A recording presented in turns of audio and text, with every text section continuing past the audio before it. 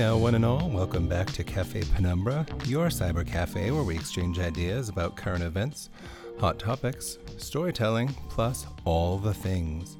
Please do visit us and interact on our sister platform, the Cafe Penumbra Discord server. See the link in the show notes or at seraphimpenumbra.com.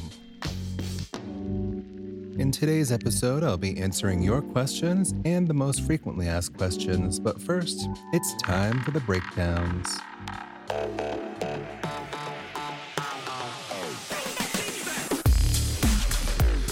Please excuse this interruption of our regularly scheduled programming for this important message from PLC Media Lab. This announcement has been a very long time in the making, and let me say it this way. In 1993, I found myself a multiple college dropout, struggling, and I created a DIY vision quest in hopes of becoming unstuck. Over the next 15 years, I painstakingly recorded my findings in journals. I spent at least 3 years after that editing and organizing. And finally, 30 years later, it hurts my feeling to say that number, PLC Media Lab and I are thrilled to announce that my debut opus, Living Penumbra, will be available to the public in just about 12 weeks. So let me read you the tagline. I think it's called a blurb. Everyone struggles to figure out who they are and what to do with their lives at some point, right? I took it personally. When I decided to embark on a modern-day vision quest to figure it out, my friends and family thought I was crazy. Maybe I was. I was positive that a cosmic intervention would deliver me to a heightened sense of identity and purpose when I declared my intention to the universe and followed the signs and synchronicities. It did. Over 20 years ago, I left my world behind to embark on an amazing journey. Living Penumbra is an untainted and sometimes chilling account of that journey, told through a series of intimate journal entries spanning over 15 years. We will start pre-sale in a few weeks for those of you who may be interested, and of course, we'll post updates on the website and on the socials. The next milestone along that journey, as far as I know, we'll do a cover reveal. So the book itself is in production with the publisher currently, and it will be released under the imprint of PLC Media Lab, of course. And I should have a proof of the cover. Then we'll do a cover reveal and let people know how they can order a pre-sale copy. So there's that. I'm super excited. It's been such a long time. We do have an episode coming up where I talk a little bit more about the making of the journey itself and the book itself, for those of you that may be interested in that. Super, super excited. More details to follow. All right. Thanks very much. See you next time.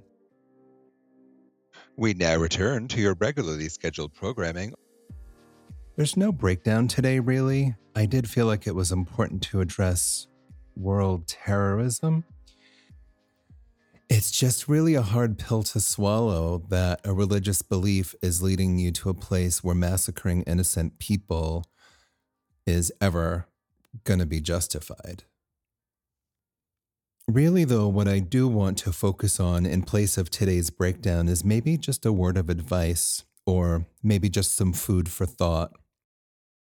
I was having a conversation with an old friend of mine recently on the phone a couple of weeks ago, and I was lamenting about the struggle of being impacted by all of the brokenness, not just in the world, but my own brokenness.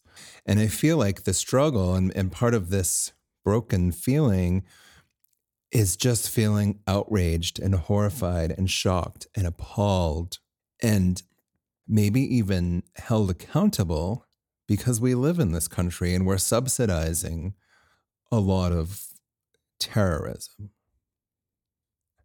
I think what it comes down to is just feeling like I don't know what I can do. I don't know how to fix it. It's broken. I have to assume that a lot of people feel the same way. I have been encouraged and uplifted by some of the things that people say on social media. And I have made posts, but mostly I have a fear that something that I say that's trying to do good is going to incite some outrage And, sometimes those aren't really real fears, I guess. I've wanted to be careful about what I've said. And let me just go off on a tangent just because it seems like it would be fun. And this is something that has been bothering me. And it's not related, but it is related. But it's this. I feel like, and I didn't really research this, but I want to say it was about the early 1980s when Crayola first changed the name of their color. So there used to be a color that was a peach color, and it used to be called Flesh. And Crayola kind of did me proud because at some point they retracted that and replaced it. I believe it's just peach now. And then I do also think that they have included a range of flesh tones that is more inclusive. I feel like more recently, maybe going back to the 90s and since, there has been a discussion, at least in the cosmetic and fashion and related industries, where we're just not using language that isn't inclusive. So you might remember, I think that actually this is something that still exists, but pantyhose, nude, what color are they? And that was, that was how it was. And I do think that a lot of brands have realized that it's going to cost your business. And I know that when there's a brand that is still using an inappropriate term like that, then collectively we generally boycott them. You could argue that saying that something is flesh toned is describing a color, but it's describing a particular, or I should say, when it's describing a particular color, and usually it's pale. If, in case you're not aware of this, or I could certainly stand to be corrected, it's considered racist because it's just declaring in this way that this is the color, this is the default color for what flesh is, and it happens to be pale. And what I think a lot of people probably are completely unaware of is that pale skin is not the default. It is, in fact, a minority. And maybe that's why white people are going crazy. But anyway, so I am working on a project that involves, we're way out. I'm working on a project that involves 3D printers. So I have taken it upon myself to research the makers of these machines to ensure that I purchase or make a purchase that is most aligned with what I want to use the machine for and what have you. And anyway, so this person was doing a review on a particular 3D printer, and his main complaint was that the resin that he purchased was not what he ordered, but they substituted it with this quote unquote skin colored resin. And I was like, okay, I'm pretty sure that's a yesterday term, but I held out hope that he wasn't referring to white people's skin color. So I watched a little bit more of the video, and there was no recall of that term, or, sometimes they can go back and edit it and put in some text that corrects an error. And I clicked off the image because I was just uncertain of how I wanted to proceed. And some of that, I think, comes from all of this backlash that we see on social media constantly, where somebody makes a post and then everybody jumps in to argue why they're wrong, or, start an argument or whatever it is. And generally, when I see something on social media, and I do kind of think that YouTube is a social media, it's a little different, but it's kind of a social media. If I believe in that thumper theory from Bambi back in the day, where if I don't have something positive to say or something nice to say, generally I'm just not going to say anything because there's enough hate out there already, and I don't need to add to that, right? And, who am I to comment on somebody else's, post? Like, I'm not the police, right? But then I thought, I can't leave that there. So I started leaving a comment, and I noticed that somebody else had made a comment that very gently suggested that using skin color was maybe not the best choice. And they did it in this way that was incredibly generous, which isn't representative of how I really wanted to approach it. But the person, the original poster, didn't pick up on what this commenter was putting down. And I think maybe because it was so gentle, so here's a case where maybe gentle isn't the right approach, right? So I didn't want to attack this person, but I couldn't walk away from it and feel like I'm the person that I want to be, right? So, I kept it simple. I just said something like using skin color when you're referring to a narrow portion of the population is very much considered racist. And hear me, I don't think that this person intended to be racist. And that's kind of like where I stumbled. But then, I kind of thought about that. Um, for me, it's a postcard. I have a postcard that's a quote of, first they came for the Jews, but I wasn't Jewish, so I didn't say anything. And then they came for Black people, but I wasn't Black, so I didn't say anything. And then they came for the gays, but I wasn't gay, so I didn't say anything. And then they came for me, and there was nobody left to say anything. So I do kind of feel we do have a responsibility to speak up when we see, and I don't want to like categorize things as minor. I didn't want to full on attack this person. That's never who I'm going to be. I'm never going to respond to ignorance or anything with hate. Like that's like that kind of is what is happening, in my opinion, in part in Israel. And that's just not who I am, and it's not what I'm about. And I don't apologize for that. So anyway, so I made this comment and I just said, maybe make yourself available to the work of bell hooks, because I feel like that it's very nuanced how, even if you're not like preventing somebody of color from getting a job, you're still perpetuating white supremacy when you're saying skin color and referring to white skin. They didn't respond, and I don't expect them to, and it doesn't really matter. I just felt like I had to say my piece. And that was very easy because there was a little box under the video where I could leave a comment, and that's what I did. And hopefully the person will be able to hear what I'm saying and think, I hadn't thought of that. I'm going to change how I do things from now on. And that's sometimes the best that you can do. Going back to where I trailed off from what I intended to talk about, I was having this conversation with somebody that I consider to be very wise, and like I said, lamenting about the brokenness and just feeling like helpless to make a difference and make a change and participate in a repair. And what my friend said to me is a pill that is a pill that I'm still trying to swallow. And I'm paraphrasing, but something to the effect of, flood the world with all the beauty and love your heart can hold. Put your beautiful art into the world for people. Set an example. And I think that's good advice, and I think that's good information. And the reason I struggle with it is that it still seems a little complacent. I'm not challenging what it was that he said. I've actually challenged myself to, no matter what, put something beautiful out there. I think it's sage advice. And there is perhaps an unhealed part of me that is too cynical, that watched the Care Bears as a child and appreciated the sentiment, but also rolled my eyes because all your positive vibes and $5 still won't get you a cup of coffee. Because I live in the real world where positive vibes are kind of a fart in a hurricane.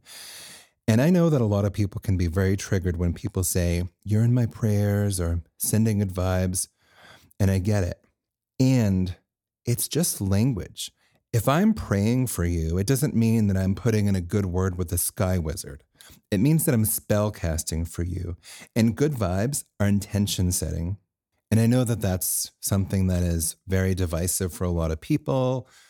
And I generally won't post on social media that I'm praying for somebody. I think I would reach out directly to them. But it's kind of hard when we live in a world where I can't say, I'm sending you prayers without getting attacked. And I think that part of that has to do with Christianity. And, it's no secret. I grew up in what I call a Baptist church as a child, and very much have renounced it. It's not my belief structure, but I still think that there is some element of truth to it. I think it's very fascinating that a lot of Christianity and the rituals of Christianity or that are associated with Christianity really take their root from pagan religions that outdated Christianity by centuries. But in my opinion, and I don't know, but when you don't know something, it's very much human nature to make it up. So, like we talked about gratitude a couple of weeks ago, and I make up that when people are reacting to prayers and good vibes, they're reacting to, in part, that anti-Christian rhetoric. Like, how dare you speak to your sky wizard on my behalf? And also a little bit to, well, that's good for you. You sent a prayer, so congratulations, you voted, you participated in the change. I don't really think that that's what everybody means who says that. So, and it's one of those things that I just know is a hot button issue, so I generally don't engage with it. But I just wanted to reference how language is just like, people just are trigger happy. Like, you say that word and I'm just going to react, right? But, and here's the nugget for today. What if creating something beautiful, from within me, what if that isn't about putting the beauty out into the world for the people? What if this act of creation isn't a fix for the problems that are out there, but for the problems that are in here? And I don't know. I don't know if that's what was meant when I had that conversation with my friend. And I don't claim to know. I'm just planting a seed. Like I said, food for thought. But really, if you're on a channel that is pouring love and beauty into the world, where's the harm in that? I'll say this again. I will never greet hate with hate. I do know there are organizations collecting donations. And once again, I want to invite you, if you're aware of resources that are related to anything we've been talking about, please jump into the Discord, share it on your socials, share it with me. I'm happy to put links on my website, for example. And I'm not saying that my reach makes a difference, but I think that the more we can repeat a message, it's kind of like the people's microphone. Like, oh, I saw this link on Instagram and now I'm seeing it on Seraphim's website. And then, last week I saw this I think that there's something to repetitive and really putting a message out into the world. So that's the breakdown for today. Question number 1. This question is probably one of the most frequently asked questions. Time Out New York refers to you as the excellently named Seraphim B. Penumbra. How did that come about? So I always thought that particular quote came from Chi-Chi's people. That's Chi-Chi Valenti from Jackie Factory and Mother and Night of a Thousand Stevies. But I got the vibe from Chi-Chi that she really thought that I should just be using my birth name, which was a really good idea. But I had such a weird relationship with my birth name. So anyway, I was very young. I had been using just the letter B as a moniker for several years at that point. After spending a little bit of time with Ram Dass, who of course wrote the quintessential book on existence, Be Here Now. And that just seemed to be a good fit. However, and this is vanity and ego, I received a press notice for a promotional appearance, I think for Charlie Atlas's Lee Bowery film. And I also did something in the West Village Halloween parade for Charlie's film. And the credit just made mention of me as the letter B, but in print, it just didn't sell that well. It looked like a typo. And I wasn't going to be able to be there to explain why I was just using a single letter. As a moniker, I loved what it represented, but in terms of branding, I guess, and I don't think that was a commonly used term in those days, but anyway. So I was invited to do a pageant of all things by Sweetie, who I love and admire. May she rest in power. She was very good to me, and I was an enormous fan. So despite feeling like, I think it was The Voice who described my aesthetic as a cross between old Hollywood glam and comic book superhero, just to paint a picture of my aesthetic in those days. Now it's a little bit more Mary Poppins, but things change. So in my head, I was wondering why I was ever invited in the first place to compete in a pageant. But Sweetie saw me at a gig that I had done, and I think that led to her invitation. And I figured it couldn't hurt for me to, see and be seen. It seemed like a good move to participate. So I did. And So ahead of the event, Sweetie calls me up and she asks me how I want to be billed. And I knew then that I didn't want to use the letter B again. So I said, let me call you back in 5 minutes, please. And she said yes. And I was already very much about seraphim literally from the Bible, who were angels created by God to sing his praises. And of course, I remembered that angels were genderless. And so that struck a chord. And I definitely wanted to convey a sense of otherness. So I did choose seraphim for those reasons, also loving that it was plural. And penumbra actually was part of the working title for a book that I was working on. And in astronomy, a penumbra is an area of shadow that inherently exists between an area of light and an area of darkness. So I called Sweetie back and I told her what I came up with. And she said, do you know what that means? And I said, yes. And she said, okay. And that was that. And that was in 2003, if I recall correctly. So I have been using Seraphim Penumbra for 20 years now. Next question. What are your thoughts on Drag Race, and will you consider it? I think I literally just heard a prison clench from legal, but okay, let's spill the tea. I don't even say that. I will say over the years, a great number of people have asked me why I don't do Drag Race, and my answer hasn't changed, I don't think. I've never auditioned is the main reason. And while I do consider myself a drag performer, I have never considered myself to be a drag queen. But it's undeniable that Drag Race and RuPaul have done a lot for visibility, and I wonder if that is a good thing overall. I feel like visibility is important, but I feel like we're seeing a lot of backlash from the conservative right, which I do believe is more targeting trans people than drag queens. But I wonder if maybe being a little underground can be a good thing. Just, again, food for thought. But I wonder if we're seeing this pendulum swing because drag has just been very mainstream for a lot of people. Just a thought. Anyway, in addition to that, there have been a number of problematic issues over the years with regard to trans people competing, etc., but also controversial language. And even they tended to favor queens who were closer to quote unquote passing, which is problematic. And until more recently, off-brand queens didn't really perform well. And, if we know that I wasn't a pageant queen, I think it's safe to assume that I was pretty off-brand, right? I will say that it does seem that RuPaul or the people at WOW, the production company that produces Drag Race, are responsive. So they took out the term she-male early on, which was a sign of progress. And, here's an interesting side note. Drag has always existed in part to push the envelope. Drag artists, definitely some of them at some times, push the envelope and use language and reclaim language, right? In defense of RuPaul, I feel like if there's anybody who has the right to use the term tranny, it would be one of us. And I think that that's a yesterday word.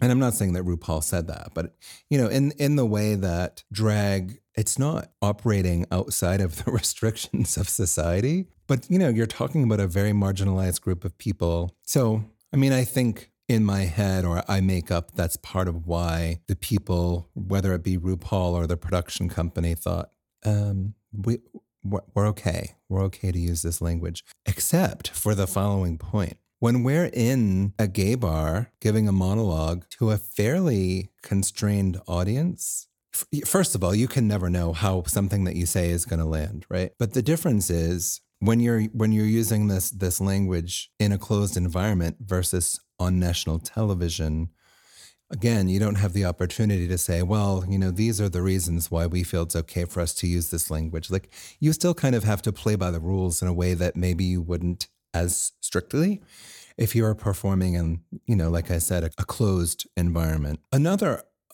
challenge in general, and I don't blame RuPaul or World of Wonder, most people don't consider that the few remaining bars and clubs that actually have a budget to pay talent at this point usually save up their wad to blow on a famous act, which is somebody who's been on television, right? Because they need that money to have an ROI. They need to make that money back in liquor sales by paying that to the performer. I get it. It's a business. And if you happen to be more subversive or counterculture or just not on television, you're still competing with those same people for the same dollar. So to an extent, And I'm not saying that anybody has more or less right to have a platform. I will say I feel kind of like I'm competing with them, although I'm not, like, really. And I haven't been performing much lately anyway. But I remember struggling with bookings because I'm not famous enough, maybe, or whatever it is. But that was something that wasn't really the case before Drag Race started. And lastly, and this is something that is its own rant, I realize even though it's reality television, and far as I know, it isn't scripted, but I find it odd that the judges are often not drag queens.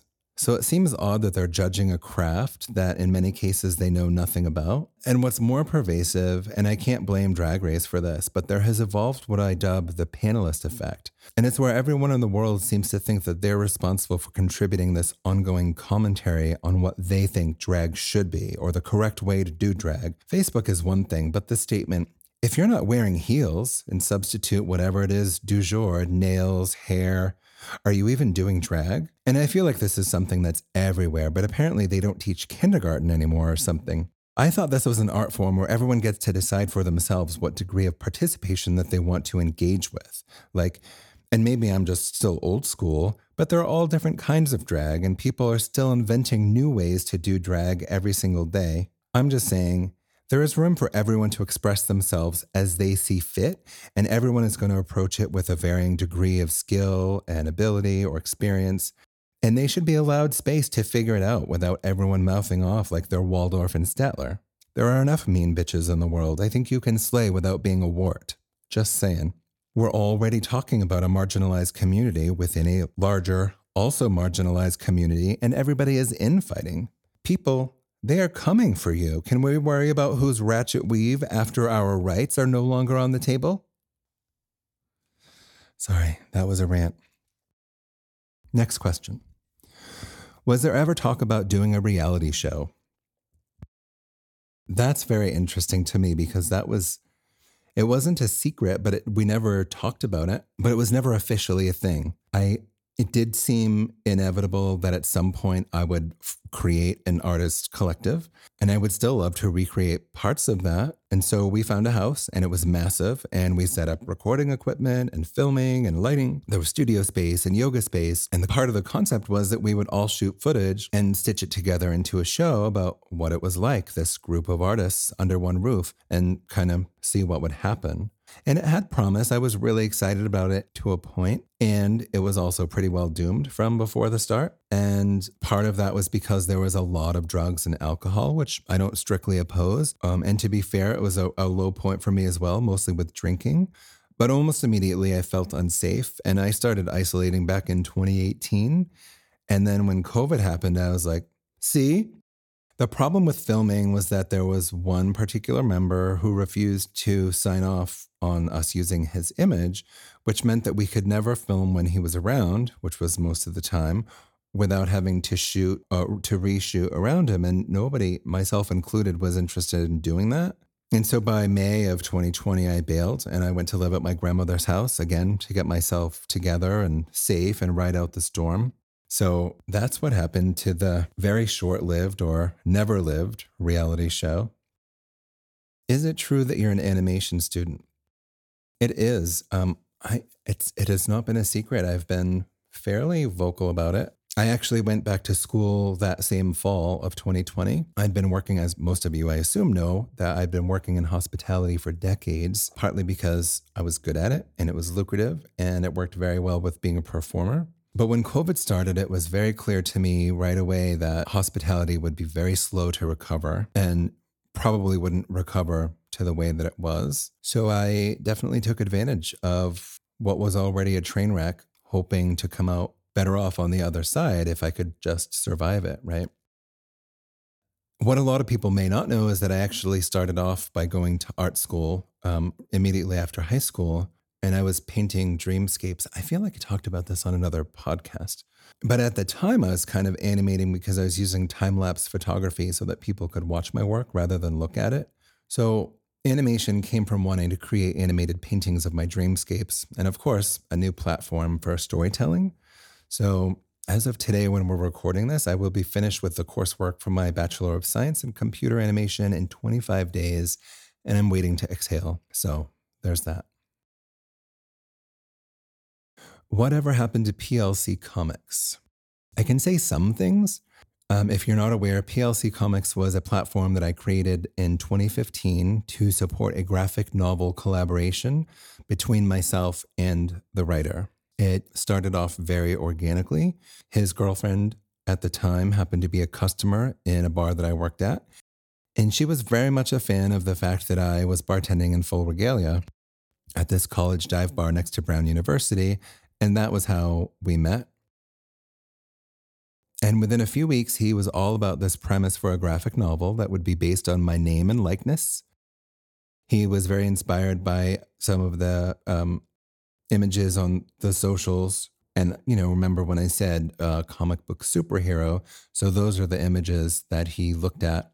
And creating the premise, we kind of collaborated on. It is kind of a long story.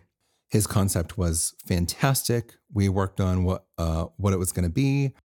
And then he kind of became unhinged in the 11th hour, and we could no longer move forward with the project. And there was nothing really to do but leave it. And the reason that I'm being a little bit guarded about it is because we do have kind of a documentary in the making that tells the story of how the project came about and what it was and what happened. And the main reason that I want to do that is because none of the artists ever got paid because we never published. And we'll talk about that also. But we talked about hiring a new writer, which, if you can imagine trying to retrofit a new story into already completed panels, probably it could have been done, but it didn't seem, well, we certainly couldn't find a writer. But had we moved forward with that, the intention was to still honor the existing contract with the original writer. But he wasn't happy about that at all. So we basically sat on it until we got the idea to create the documentary. And I wanted to tell the story because it was fantastic. And the concept and the premise, I think, were fantastic. And I want to be able to share the work of the artists and tell a little bit of their stories. And there's still no money involved. So it's very much a passion project. But if it ever earns any money, then rightly it would go to the artists who created work for that comic. Is it true that you performed at the opening of the Museum of Sex? Wow. There are only so many people in the world who would have even known that, so it's kind of impressive. The answer is kind of yes and no. That was a long time ago, like 2003, 2004. I should have looked it up. As you know, I was working with a group with a collective, very underground, and one of their offshoot or sister groups was called Dance Tube, which was a largely improv performance dance troupe. And they got the booking and they invited me to participate with them. So I say yes and no because I was a guest and I wasn't billed as having performed at the opening, but I was there. I did perform with Dance Tube. So yeah, that's interesting. The number one most frequently asked question, sadly, is, are you a man or a woman? Nope, I am not a man or a woman. Yeah. I feel like, correct me if I'm wrong, but I feel like if somebody wants you to know, they'll tell you. So I did include this question on purpose because I wanted to be able to say my answer, but who gives a shit? Like, why? I remember a lot of times grown-ups, kids too, but when a grown-up would ask me if I was a boy or a girl, I was embarrassed because it meant that I wasn't doing a good job, right? But also like kind of creeped out, like other kids are mean and whatever. And I don't think it landed any better, but it was less creepy because, as a child, I'm thinking, well, when our cat had kittens, we sexed them by looking under their tails. So when an adult is asking a child if they're a boy or a girl, I feel like it's just too personal a question. Like, you're looking under my tail. Like, why do you care? Why is that important for you? And I think that the answer is, making it up, that it's uncomfortable for people when it isn't clear. And if that's the case, why are you asking me, which is going to make me also uncomfortable? Like, I'm not responsible for your uncomfortableness. So, yeah. Why the no wigs? Hmm. I will say that I occasionally wear wigs. I have a few, usually exclusively when I'm promoting for something that has nothing to do with myself. So if I was hired to promote your party, then I feel like if I'm not on the bill, it doesn't matter what I look like. But if I'm promoting something where my name is on the bill, then I'm going to look like myself, if that makes sense.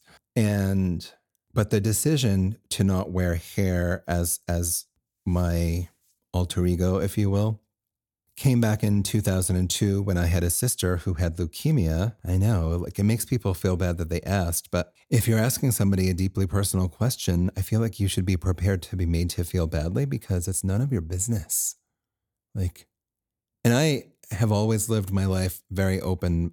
Um, what's the phrase? Like an open book, or because I feel like comfortable with. I think now maybe it's just something that I was conditioned to, but like even when people ask my pronouns, like I'm not generally like super bent about that because I know that people make mistakes and I feel like I can generally sense when they're being hostile. But anyway, so this question about hair.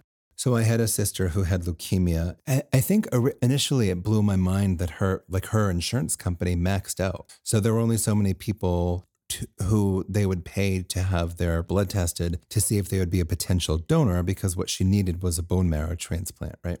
Excuse me. We had an event and during that event, my sister's best friend, as well as the best friend's mother, shaved their heads in solidarity, and so did I. And I fully intended to grow my hair back when she grew hers back. But it struck me, I was living in New York at the time, and uh, traveling back to New York from Massachusetts, I really reflected on, for the first time, really, how hair was so central to some women, to most women, maybe, and juxtaposed with the idea that part of drag was kind of satire of what is masculine and feminine. And I thought about how silly it all was. Like, was my sister any less feminine because she didn't have hair? And I feel like the answer to that question would be different based on the people that you asked. And, wigs have certainly come a long way in the last 20 years, but they're still very hot and the hair snags on everything, or it sticks to your lipstick or your lip gloss. I don't know. It just doesn't seem like it's part of my me. My meanness? Is that a word? It's not a word. It still boggles me. And this happens fairly regularly. When I'm in like even a queer space and people come up and tell me that I've forgotten my wig. First of all, do you really think that I spent at least 2 hours in makeup and wardrobe and then casually forgot a wig? Or do you think that I intentionally didn't wear a wig and you think you're hilarious? Because you're not. That tells me that even in the rainbow community, there's still a lot more work to be done to dismantle those gender constructs. So, yeah, that's why I don't wear wigs. What kind of makeup do you use? Part of the answer is all the makeup. I use a mix of theatrical and beauty products. I used to swear by Max Factor for my foundation, but it was discontinued. So I do generally still use a pan stick of some kind for my foundation, some theatrical powders, and some beauty powders. I almost always exclusively use drugstore mascara because my opinion is that the formulas are all pretty much the same. What you want to do is find like an applicator, a brush that does the right thing for what the desired effect is. For eyeshadows, that's one of the places where I splurge a little bit. I have some staples. I love Makeup Forever. I love Ardency Inn. I love Makeup Geek. Used to love, well, I still love it. It's just gone. I have a lot of products by NYX. Whatever gets it done, really. Like I don't have any allegiance. I happen to have a lot of Morphe brushes. I have a lot of Sigma brushes. I have a lot of MAC brushes. I don't think it matters. Like use what you have and then, add to your collection. People always want to know if I'm wearing MAC for some reason. I'm like, I'm wearing some MAC, but I don't know of anybody that uses any like a complete line for an entire look. Will you ever go back on tour? I mean, I would love that. Absolutely. My focus, I've been in school, but my focus has been less on being an entertainer and more on curating. I will say there isn't anything in the pipeline that leans in that direction, but I would definitely return to the stage with a purpose. Otherwise was the last tour that I did, and that included a dialogue that was very important to me and a show that I was very proud of. So if I wrote a show like that, or if some other opportunity presented itself, I would, and probably should before I'm too old. I guess I've become the type of person that will only call you if they have something to talk about. And I do have plenty to talk about. I'm just kind of like circling different fires lately, if that makes sense. Did we see you in the movie Short Bus? That is an interesting question. And part of the reason that I think that it's interesting is the word itself. It's been the subject lately for some conversation. My answer is not if you blinked. I was there. I was peripherally involved. I guess I was an extra, and it was a long time ago. I don't remember if I got a credit and wasn't actually in it, or if I was in it, but it wasn't long enough to get a credit. I don't remember. It was an amazing experience to be on set and watch it happen. Like, how often do you get to be on the set of a movie? And like, my dork self is going to show like any making of any movie pretty much, as long as I watch the movie, but not always. Any making of, I'm there for that. Like, especially lately, I've been into like behind the scenes of stop motion animation in particular. So like to be on a real movie set was an experience that I was very grateful to have been a part of, because it hasn't happened again since, and it hadn't happened before. And of course, I knew a lot of the people. I can't say that I actually ever really knew what it was about. My understanding at first was that it was experimental, and it was kind of about cinema in this way, and asking the question, I think this is what it said, can you have a movie with developed characters and a plot and a storyline and also show erections and orgasms? Because in American cinema, those things are often cropped out or edited out, mostly for rating purposes. But I think my understanding of what the question at its inception was is this going to add to the story? Does it subtract from the story when these things are edited out? And at one point, John asked me why I hadn't sent in an audition tape, I remember. And the reason was because while I do consider myself to be sex positive, as a trans person, as an intersex person, my senses tingled a little bit around that discussion. And I didn't think that I would be exploited, but I didn't want to exploit myself. So I said that. And he said a version of, it's about sex, not bombs, and the artist who created it. And I thought, well, then I'll send in a tape. So I did. Sex Not Bombs was an event that was curated by a collective of artists that I keep referring to, the Never Never Party, and actives and rebels. And it was very much an anti-war protest. It was very much in response to 9/11. And it was a pansexual polytheistic play party installation. And I worked with the collective and curated it, and apparently made an imprint on a lot of different people in a lot of different ways. But when I was on the set of Short Bus, I realized that I completely misunderstood what was happening. And also, like I said, how many times in your life do you get to be on a movie set? So it was kind of awesome. And I talked about in the Vision Quest episode, my brain will not remember when I talked about what things, but John was a hero of mine. So I wanted to be near him and listen to every word that he said. And it's one of the mysterious ways I think that life and art work together. So yeah, I should probably watch that again. It's been a long time. What does PLC stand for? Well, we stand for storytelling, conversation, inspiration. PLC the letters represent something. And I know some people know it came from those days back in the Never Never. I think that this would have been 2004 maybe. But I have intentionally kept it a little bit of a mystery. In fact, let's have a contest where people can guess what they think it means. I think that would be fun.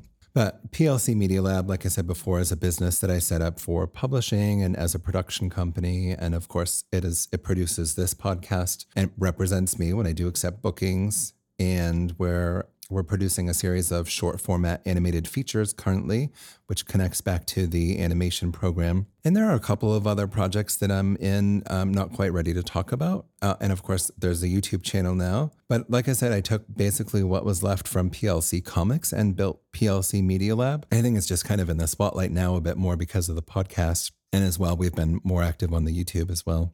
Can you talk about any of the animated features that you're working on?